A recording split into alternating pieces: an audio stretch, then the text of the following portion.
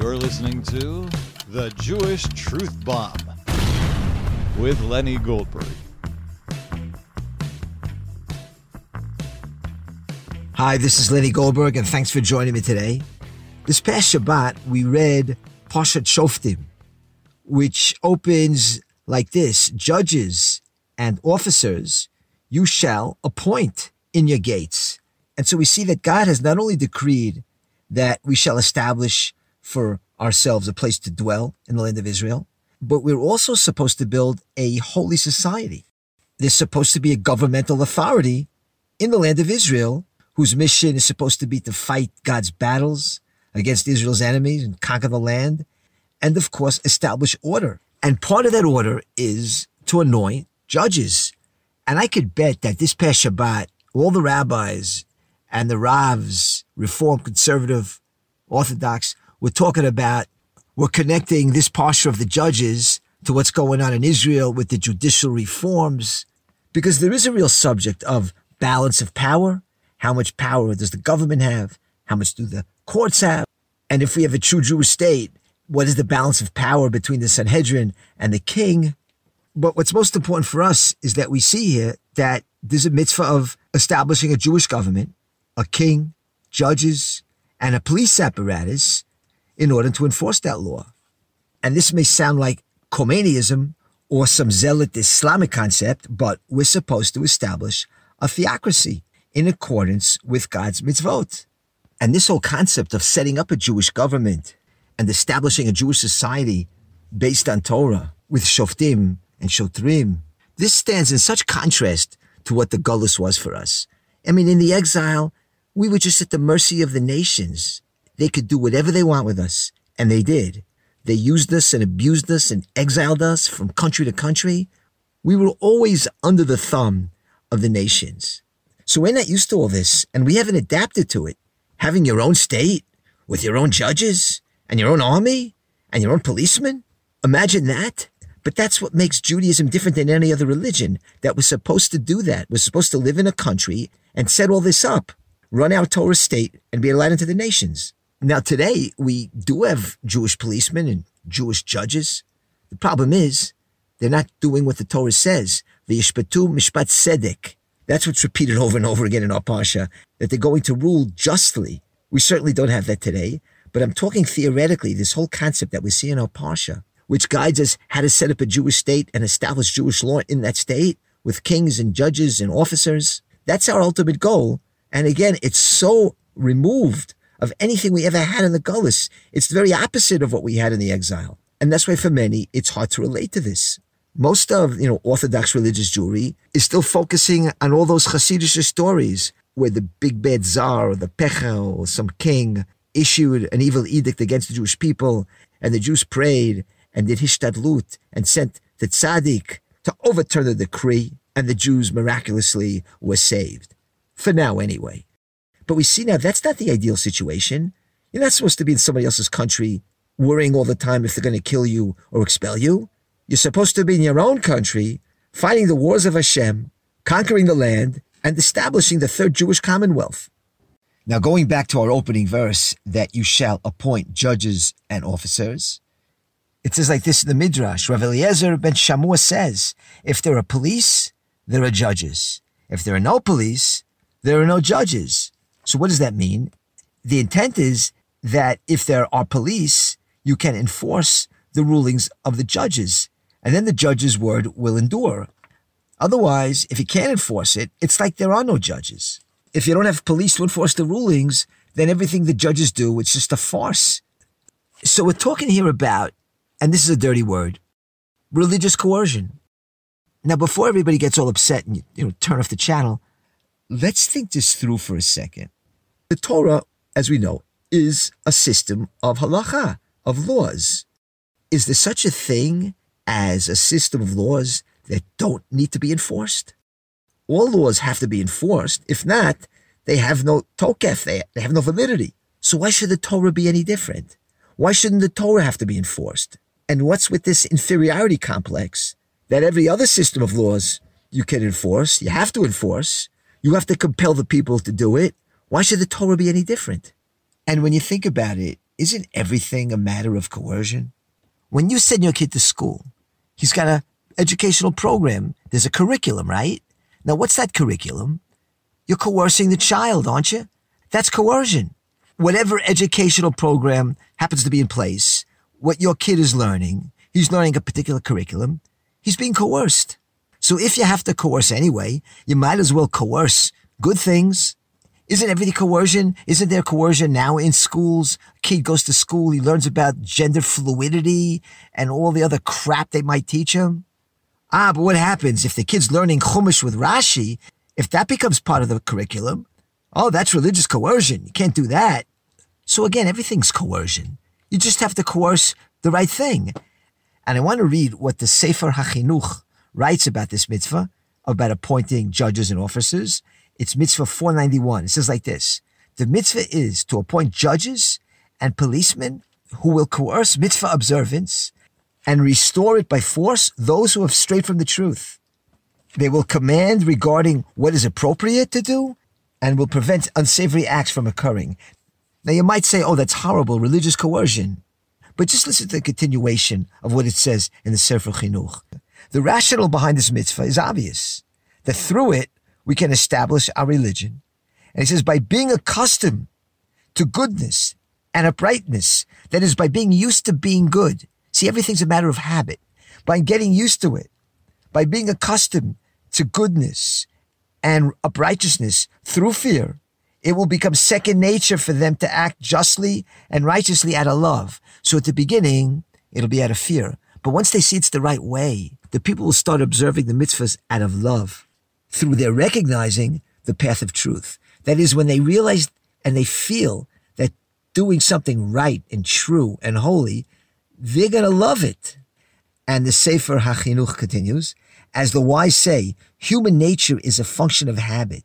Just as nature forces a person to do what he must, so too does constant repetition render traits second nature and compel him to adopt the practice forever. And then when the people take that path of integrity and belief and choose goodness, then goodness will cling to them and God is happy with his works. So yeah, there's a matter of coercion in a Jewish state, because through the coercion, you'll adopt good habits. You'll get used to it. It will become second nature. And when that person sees how beautiful and holy it is, he learns to keep the Torah even without coercion. Now think about this. If you're a religious person, that's how you raise your kids.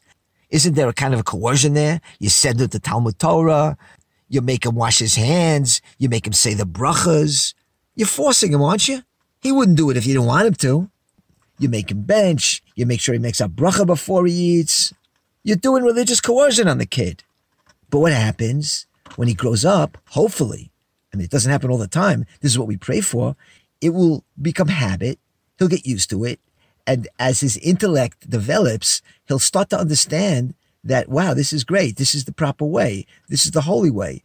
He'll do it without coercion. That's how every religious father and mother raise their child. It has to start with some coercion. The kid doesn't know what's right or wrong. And let's say you don't impose upon him all that Jewish stuff at such a young age. So what do you do instead? I don't know, you put him in front of a television set or in front of a computer screen or in front of a smartphone. That isn't coercion. It's coercion to be an idiot. So again, everything's a matter of coercion. So if you got to coerce, then coerce the Torah. So we don't have to be afraid of these terms, because it doesn't mean the police are going to be in somebody's house checking if they're putting tefillin on or if the woman is wearing a head covering. That's not really what it means here. And the leftists especially love to talk about religious coercion. You know, when I came to Israel, I went to an ulpan to learn Hebrew, and the teacher was a leftist. What else? And I'm telling you, one of the first words we learned on the first day was kfiyah datit, religious coercion. That was what she taught us. That's not a beginner's word, is it? But they just love that. So religious coercion is out, but woke coercion and gender fluidity coercion, well, that's not coercion, right? That's just letting the person be what he wants to be. Do what you feel. If you feel like a boy, be a boy. If you feel like a girl, be a girl. We don't want to coerce you. Speaking of religious coercion, this past Thursday, the Prime Minister came to Tel Aviv for a ceremony of the opening of the Tel Aviv light rail. So Bibi came to snap the ribbon, the inauguration of this light rail, and a few hundred Tel Avivniks were protesting. Of course, they hate Bibi. That's part of the reason. But they were holding signs that said like this: no kfiyah datit, no religious coercion. What do they mean? Well, they want the Tel Aviv light rail to run on Shabbat. This is Tel Aviv. It's not Jerusalem, where all those fanatical religious Jews live. And they're upset because that's religious coercion that the light rail isn't going to run on the Sabbath. So not only do they lack Jewish identity, they're anti. And it's sad because, a lot of normal people, Jews and Gentiles, are looking for more spirituality in their lives and holiness. And even amongst those Jews that aren't that religious, there's a lot of communities where Shabbat observance has become the latest trend. It's becoming more and more fashionable to turn off your cell phone and not be available 24 hours a day, that at least one day during the week, you unplug, you spend time with family and friends, preparing food, not because you want a olam haba, you're looking for reward in the next world, but it's rewarding in this world too. And so a lot of Jews and Gentiles understand that being connected to social media 24/7, there are problems with that. That's not such a great idea. A lot of people are beginning to understand that, but not these Tel Avivniks. They don't want to unplug. They want to be connected 24/7 to the media, and they want that light rail in Tel Aviv to run 24/7 too. And the thing is that in the public sphere, it really is important to have some semblance of Judaism in the Jewish state, at least when it comes to public transportation, that the face of the state, it should be Jewish. It should have some Jewish character to it. What would be special about the state of Israel if there's nothing Jewish about it? You don't have to be a religious fanatic to understand that. When Menachem Begin finally came to power in 1977, it was considered a huge revolution. It's kind of what happened now when this right-wing government took power and all the leftists got all panicky. Because before Begin, you had Levi Eshkol and Ben Gurion and Golda Meir and Rabin, all these Ashkenazi socialists. And then when Begin came to power after 29 years in the opposition, it was considered a huge upheaval because he represented the Sephardi Jews, even though Begin himself was from Poland, but the Sephardi Jews loved him. And up to then, they had no representation. And he was a warm Jew, a traditional Jew, very knowledgeable about Judaism. And one of the things Begin did is that he shut down El Al operations on Shabbat. He wanted El Al Airlines to stop flying 24/7, and during the Jewish festivals, he wanted to put a stop to that. And in May 1982, he addressed the Knesset. Now, before he gave his speech, you have to understand that there was a lot of tension in the Knesset. You had the most powerful labor unions in the country, the LL workforce and the union bosses, all upset about this idea of closing LL down for Shabbat. And they were petitioning Knesset members not to let Begin's law pass through, which would shut down LL during Shabbat and the festivals. And you could imagine what the leftist members were saying in those days, like Yossi Sarid, when the benches erupted into pandemonium and they're yelling at him, why don't you shut down the television on Shabbat too? What, you're going to stop soccer games on Shabbat too? And then somebody else yelled out, what, do you want to close down the whole country and turn us back to the Dark Ages? But Menachem Begin wasn't fazed.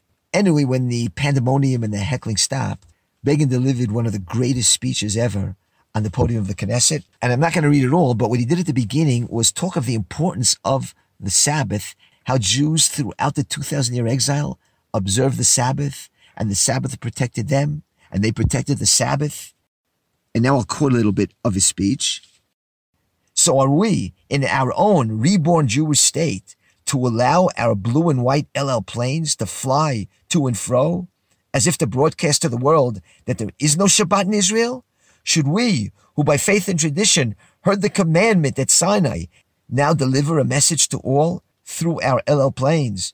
No, don't remember the Sabbath day. Forget the Sabbath day. Desecrate the Sabbath day. I shudder at the thought that the aircraft of our national carrier has been flying all over the world on the seventh day all these years in full view of Jews and Gentiles alike. Now, when Begin said that, there was still a lot of heckling going on. And then he addressed the whole issue of profit, making a profit, because that was the bottom line. The workers of El Al are going to get burnt. The company is going to lose profit if they don't fly during Shabbat. And Begin says like this: we can't engage in profit and loss calculations when it comes to the eternal heritage of the Jewish people. There is no way of assessing the religious, national, social, historical, and ethical values of the Sabbath day by the yardstick of financial loss or gain. In our revived Jewish state, we simply cannot engage in such calculations. If it were not for the Shabbat that restored the souls and revived the spiritual lives week by week of our long-suffering nation, we would have been brought down to the lowest levels of materialism and moral and intellectual decay. More than the Jews have kept the Sabbath day, the Sabbath has kept the Jews. Anyway, by the time he ended the speech, he got a standing ovation. And the Knesset voted, and the tally was 58 in favor of Begin's proposal and 54 against. Anyway, today, El Al does not fly on Shabbat or on the festivals. It conducts itself as a Jewish Airlines. And you know what? It's not hurting for profit. It's doing just fine. So we see here this struggle over the character of the Jewish state. It's been going on for a long time. But we're lacking the fiery leadership of Menachem Begin and his warm feelings for Yiddishkeit that our leaders today are lacking. Now, I know Begin ended up being a great disappointment, gave back the Sinai, the Lebanon War was a disaster, but he's got his zchiyot, and you can't take that away from him. Now, getting back to our Parsha, by learning Parshat Shoftim, you start to get an idea of what a Jewish leader is supposed to be like. What are the qualities, the character attributes that are necessary to be a leader in Israel?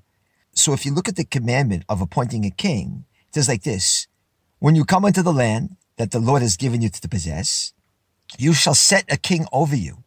And then the verses start to give some of the limitations of the king.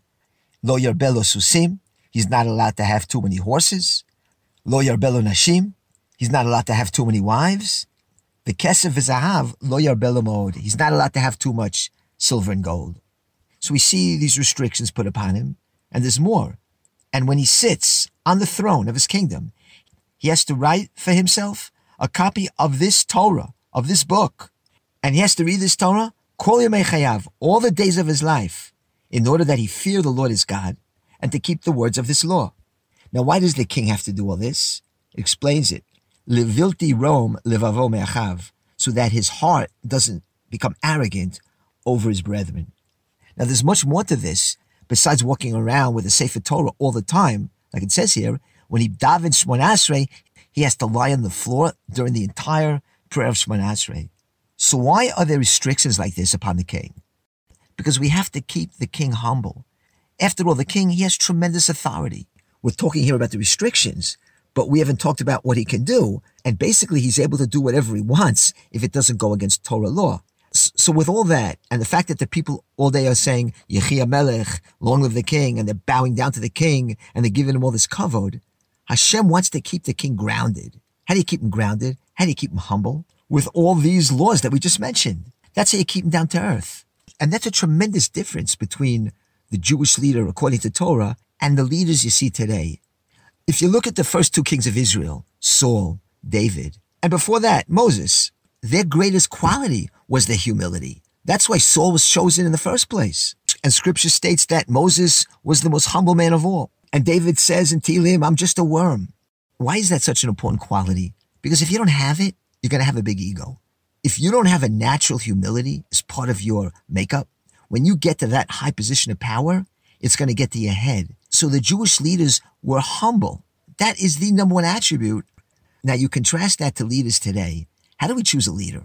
By their humility? You can't be humble and win a democratic election. After all, in a democracy, people vote for the guy they think is best. So he's got to brag all day about everything he ever did. If he doesn't brag, nobody's going to know what he did. So because the people are voting for you, you got to blow your horn all day. So that's the very antithesis of humility. So that's the major difference, that the Jewish leaders of old were chosen for the midot, for their character attributes. Their Yirei Shamayim, their chesed. The Midrashim talk about how Moshe and David were very dedicated shepherds, devoted to their flocks. And that was like their training grounds to be devoted to the Jewish people. But a leader today, it's all very superficial. He's judged on his ability to make a great speech. Look at guys like Clinton and Obama.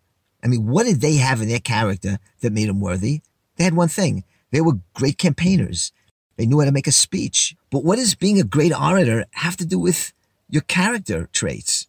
That makes you a better person, makes you a smarter person. Any snake oil salesman could make a good speech. You know who makes good speeches? You know who talks well? Used car salesmen. But you wouldn't want them to be the president of the United States. Would you choose your dentist or your doctor based on his ability to give a good speech? Would you say, look, the doctor, he messed me up. He gave me the wrong prescription, the wrong medicine. But what a speaker he is. No, you just want him to do his job right. So why is it that when you're talking about the most important position of all, running a country where you have to solve real problems, suddenly we're looking at such superficial criteria if the guy's a great speaker or not? But that's how it is, especially in America, where it's a very superficial kind of culture. And that's why a guy like Ron DeSantis, maybe I'm wrong, maybe I'm out of line to talk about this, and I don't know if this is a great example or not, but just as an idea, a guy like Ron DeSantis, who really is running a pretty good state. Everybody seems to be moving to Florida, but he doesn't stand a chance of being the Republican candidate because, I don't know, he's not a good enough campaigner. I mean, if you're going by ability of a guy who's got a good record, you think he'd be doing a lot better than he is. And so what I want to say is that if we get back to the sources, get back to learning Tanakh, and that's why I give a shiur in the Bible, Lenny Goldberg's Bible classes. You can tune in on that, and we'll learn about authentic Jewish leadership, the Davids and the Sauls and the Jonathans and the Yoavs and Solomon. Now, Solomon, by the way, did multiply horses, and he did multiply women and silver and gold, and the Torah is saying here not to do that. So what happened with Solomon? Well, to find out, listen to my Bible classes and check it out. Like I said, this Parsha Shoftim, really hits upon those national issues. For instance, how do you fight a war? How to conduct a siege upon a city? How do you subjugate that city? What is the halacha for the non-Jewish residents of that city? This is all halacha. It's not politics. And one of the most fascinating chapters in this Parsha is how to prepare for war. You see, going to war and preparing for it, the Torah tells us how to do that. We have a description here where there's a Mashuach Milchama, a priest who's anointed especially for war. And he gives the soldiers a pep talk better than any pep talk you're going to ever hear from any football coach. Because it's all about morale. The soldiers have to have morale, motivation. So listen to this motivational speech he gives the Jewish soldiers before going out to war. He says like this, Shma Yisrael, hear, O Israel, today you're about to wage war against your enemies. Don't be afraid. Don't be faint-hearted. And don't panic. And do not break ranks before them. The Lord your God, he's going with you. He will fight for you against your enemies, and he will deliver you. And then what happens after that is that the lower officers, they start to speak to the people and say, is there any man amongst you who's built a new house and hasn't begun to live in it? You can go home. Is there any man among you who planted a vineyard and has not redeemed its first crop? Let him go home. Is there any man who just got engaged to a woman and has not yet married her? Then let him go home so that he doesn't die in war and have another man marry her. Is there any man amongst you who is afraid or faint-hearted? Let him go home now rather than have his cowardliness demoralize his brethren. So the Torah understands that the worst thing you can have in the army ranks is fear, because fear is contagious. And so if any of these people are having second thoughts, because of whatever reason, they built a new house, they planted a vineyard, they're about to get married, if that's causing you to have second thoughts and you're afraid to die, just go home now. Because again, if you're afraid, it's catchy. That's going to project to all the soldiers. So just go home right now. Because just as fear is contagious, so is courage and bravery. When the soldiers see a brave commander, that inspires them to fight better. Because they're looking at the commander, and if he's not afraid, then why should I be afraid?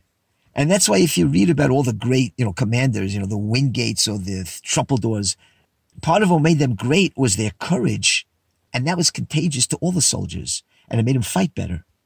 Now, if the emotion of fear is forbidden, that a Jewish soldier is frightened, and if he does, he's spilling blood, he's demoralizing the army, as the Rambam says, what can you say about the state of Israel, whose entire policy is driven by fear, where every move and every step they make, they have to measure what will the Goyim say. Fear of the Goyim, that's what drives us. That's what drives Israeli policy. It's a policy that demoralizes the people. But getting back to that speech, that pep talk by the Mashuach Melchama, by the priest anointed for war, he opens it up by saying, Shma Yisrael, Hear, O Israel. Now, we usually think that a Jew says Shema Yisrael as the last words before he dies. But we see here that the Shema Yisrael, here it's the voice of the Jewish warrior priest to the Jewish warriors. It's a call to the Jewish warrior, not to the Jewish victim. And Rabbi Meir Kahana, he wrote an article about this, which I want to read some of it. It was written in 1989, and it's called Shema Yisrael versus Allah Akbar. And he opens the piece describing some of the Arabs' attacks on Jews, and there were plenty of them back in 1989. And during those attacks, the Arabs, before stabbing the Jew, they would yell, Allah Akbar, meaning Allah is great. And the Jew, feeling in danger of death, he would shout, Shema Yisrael. And Rabbi Kahana writes about that. And herein lies the meaning of the struggle. And herein lies the shame of the struggle. It has become the slogan, the war call, the triumphant shout of every Muslim attack on Jews. Allah Akbar. The Arab who drove the Tel Aviv-Yerushalayim bus off the cliff, he shouted it. The Arab who attacked my nephew's soldier on the streets of Jerusalem shouted it. It's the theme of the struggle of the Muslims against the Jewish state. And it is the theme of attack, of power, of defeating the Jewish enemy, of defeating the God of the Jews, of triumph for Islam. Allah Akbar. That's the voice of the Muslim attacking the Jewish victim. And the victim? He cries out, Shema Yisrael. Shema Yisrael becomes the symbol of the victim, of the Jew attacked, of the dying Jew. The great concept of Shema Yisrael, which was meant to be the triumphant and powerful and resounding cry of Jewish victory, and the omnipotence of the God of the Jews, becomes a thin, small, quiet voice in the desert. The voice of Kiddush Hashem, Jewish sanctification, becomes one of degradation, of Jewish defeat and death. Shema Yisrael, Hear, O Israel. This is the way the Mashuach Melchama, the priest who was ordained as the one who led the Jews into battle, would begin his speech to the Jewish army. Shema Yisrael, Hear, O Israel. You draw close to battle this day against your enemies. Do not fear. Let not your heart be faint, and don't be alarmed. Shema Yisrael, it's not the plaintive cry of a Jewish victim, but the clarion call of the Mashuach Melchama, the anointed priest of war. It's not a numbing prayer of defeat, but a certain assured call of triumph, not the voice of the victim, but the roar of the conqueror. It is the affirmation of the real meaning of Shema Yisrael. Hear, O Israel, the Lord is our God, the Lord is one, the only one, the all-powerful one, the all-conquering one, the one who is over all gods, including Allah. We have taken a Shema Yisrael that was meant to be the slogan of Jewish power and the omnipotence of our God, and turned it into a plaintive cry of a victim. We took a cry of power and we turned it into weakness. The reason that the Muslim shouts Allah Akbar is because we allow him to think so. On that glorious day in 1967, when Jewish troops swept into the old city of Jerusalem and the Temple Mount, there were no shouts of Allah Akbar. There was only fear and terror in the eyes and hearts of the Muslims who saw and felt and knew Shema Yisrael, Hashem Echad. It was the Jewish retreat and fear of the world and of the nations that reinstalled in the heart of the Muslim the belief that Allah Akbar, that Allah is great. In direct proportion to Jewish lack of faith and fearful prostration before the Gentiles, did the Muslim grow in certainty and confidence in Allah. What a terrible indictment of the Jewish people. And so, a Muslim proudly attacks a Jew and cries, Allah Akbar, and the Jew, in fear, cries out, Shema Yisrael, not as a war cry, but as a death chant. Chilul Hashem. That's part of an article by Rabbi Meir Kahana that he wrote in 1989, Shema Yisrael versus Allah Akbar. Okay, I'm psyched. Let's go. I'm ready to go out and, I don't know, do what. That's it for me. If you want to hear my Bible classes, it's Lenny Goldberg Bible Classes. You can Google that, and I'll be back next time next week for more.